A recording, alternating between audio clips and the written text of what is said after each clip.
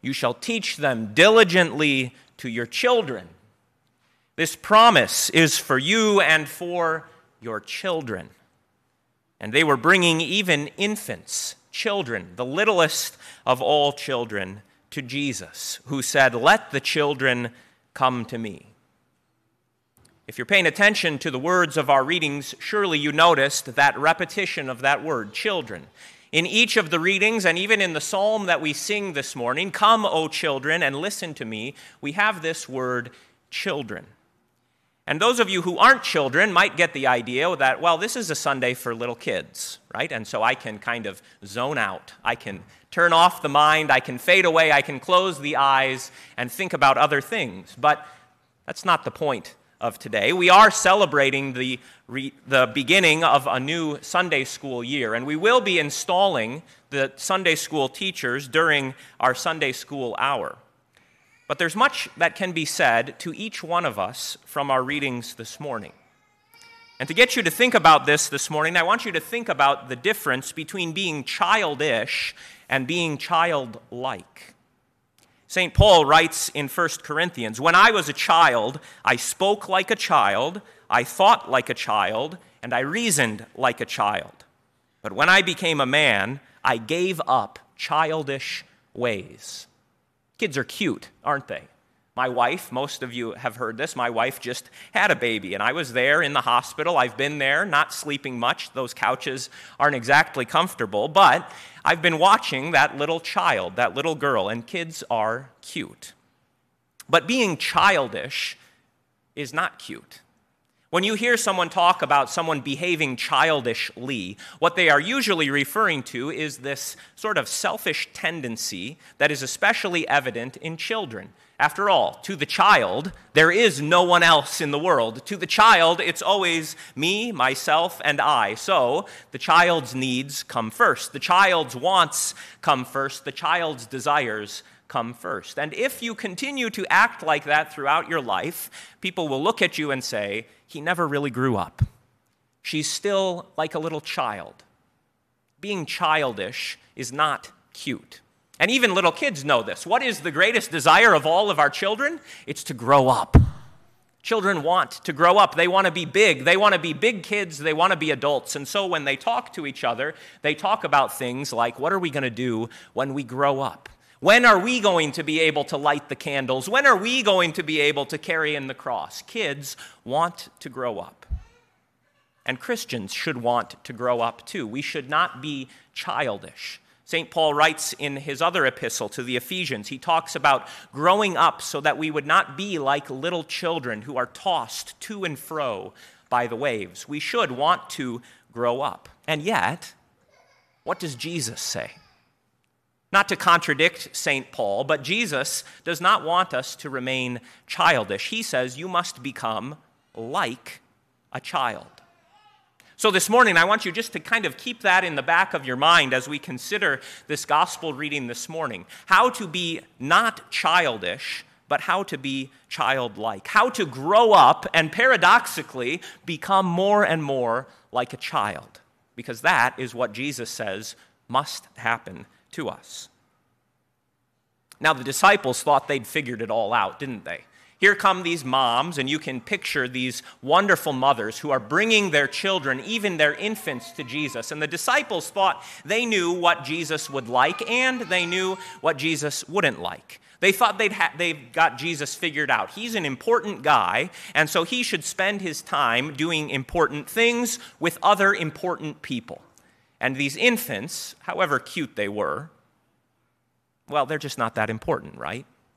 Jesus has more important things to do. He has more important people to touch. He has more important people to talk about. He can't be taking all of his time touching the babies. He can't be taking all of his time talking to children. Jesus has more important things to do. But the moms knew, didn't they? The moms in our gospel reading, they knew that the touch of Jesus brought all kinds of good things. And when you look through the rest of the Gospels, surely you can see this. Wherever Jesus goes, whatever he touches, there is some blessing imparted. When he touches the lepers, their leprosy is cleansed. When he touches the eyes of the blind, their blindness vanishes. When he puts his fingers in the ears of the deaf, those ears are opened. When he grabs hold of a tongue, that tongue speaks. Those moms knew better than the disciples that Jesus had come not just for super important people, not just for those who had graduated from high school, not just for those who had gotten a certain degree and had a certain kind of job. The moms knew that Jesus came for everyone, even little infants, that the touch of Jesus had come to bring blessing to all people, rich and poor, old and young alike. And they wanted that for their kids. Isn't that what every parent wants? Of course, we kind of get it all screwed up. We put the church in the back seat and we elevate all kinds of other things. But isn't this what parents want for their children? You want your kids to be on the best baseball team. I want my kid to play for him. You want your kids to be in the best school. I want them to be part of that system. You want your kids to be part of the very best programs. And sometimes, you've probably seen this, maybe some of you can remember these days, parents will make extreme sacrifices, won't they, to ensure that their children get the very best. Parents will drive all night long so that their kids get to go to just the right after-school programs. Parents will take up all of their weekends to drive little Johnny to make sure that he gets to play in the best baseball tournament. Why do parents do this? Because they love their children, right? They want what's best for them. That's what those moms wanted. They had their heads on straight, straighter than the disciples. They knew that to bring their children to Jesus was the best possible thing that they could give them. They knew that even if other people might look at them kind of crazy, what are you women doing? Don't you know Jesus has more important things? They knew. They were convinced of this, that to bring their children to Jesus was the best and most beneficial thing. But the disciples didn't think so, did they? Jesus has more important things to do. He doesn't have time for little children. Jesus needs to be speaking with the elders. Jesus needs to be speaking with the Pharisees. Jesus needs to be speaking with the scribes. Jesus is important, and so he needs to be doing important things, not touching children. He has emails to write. He has text messages to send. He has visitations to make. He has drives to take. Jesus needs to be out in the public doing big, important, impressive things. And so they rebuked those moms. You moms, go back home. Take your kids and go home. Maybe when they get a little bit older, maybe when they get to 6th grade, then they can come. No, better wait until they get to 8th. Well, you know how kids are these days. They don't mature all that fast. You better wait until they're 21. Well, it would be better maybe until they just decide for themselves when they're 30, 35. Maybe then Jesus will have time for your kids, you moms. Go home and come back when they get bigger. Go home and come back when your kids are more impressive. Go home and come back when they have something to offer to Jesus. Because when they're little like this, they're just not that impressive. Sure, they might be cute, but what can they do for Jesus? He's an important man, after all. He needs to be around important people. Do you notice how foolish that sounds? That sounds insane, doesn't it? When you hear that from the pulpit, that we should wait to bring our kids to Jesus, it ought to cause a little bit of anger to rile up inside those of you who are parents and those of you who even aren't parents. Because you should have the same conviction that mother had, those mothers had, that Jesus wants to bless everyone. Not just the impressive and important people. Jesus wants to bless everyone, including you. How many of you are wise and powerful in the eyes of the world? How many of you are rich and wealthy? How many of you, if we took a survey outside of St. Paul's, how many of you would people say, oh yeah, that's a really important person? And yet to Jesus, the Son of God, each of you is as precious as his own little child. Let the little children come to me, you stupid disciples. You haven't figured me out at all. Those mothers know far better than you do, you disciples. Don't get it out of your mind that I have only come for a certain class or a certain type of people. Let the little children come to me. And even better, Jesus goes on, doesn't he? Not just does he straighten those disciples out, but he tells them, you know what? You know what, Peter and Andrew and James and John? Don't just let the children come to me. You better become like them. Truly, Jesus says, I say to you, truly, he puts an exclamation point on this. Truly, I say to you, whoever does not receive the kingdom of God like a child shall not enter it. Now, what does Jesus mean by that? Is Jesus a sentimentalist? Is Jesus saying you have to become cute like a little child? Is Jesus saying you have to put a bow in your hair if you're a girl, or you have to wear blue if you're a boy? Is Jesus saying, you have to become innocent like kids? I don't think Jesus has that view of children. After all, if you look through Scripture, you find places that speak of, behold, in sin did my mother conceive me. Jesus doesn't have this kind of modern view that kids are innocent. And we shouldn't either. Those of you who are parents know kids are not innocent. They know just what they're doing. They know how to manipulate all kinds of situations. That same sinful tendency that is alive and well in each of us who are older is also alive and well in our children. So Jesus isn't saying you have to become cute, nor is he saying you have to become innocent. What he's saying is you must become childlike. And here is where this wonderful picture of an infant becomes the model for each and every one of you this morning. You must learn to grow up and become like an infant. How? Well, look at an infant. Look at what an infant does. Look at what an infant doesn't do. Infants are this wonderful picture of the receptive life, aren't they? Could you think of a better picture of someone who is totally dependent on someone else than an infant?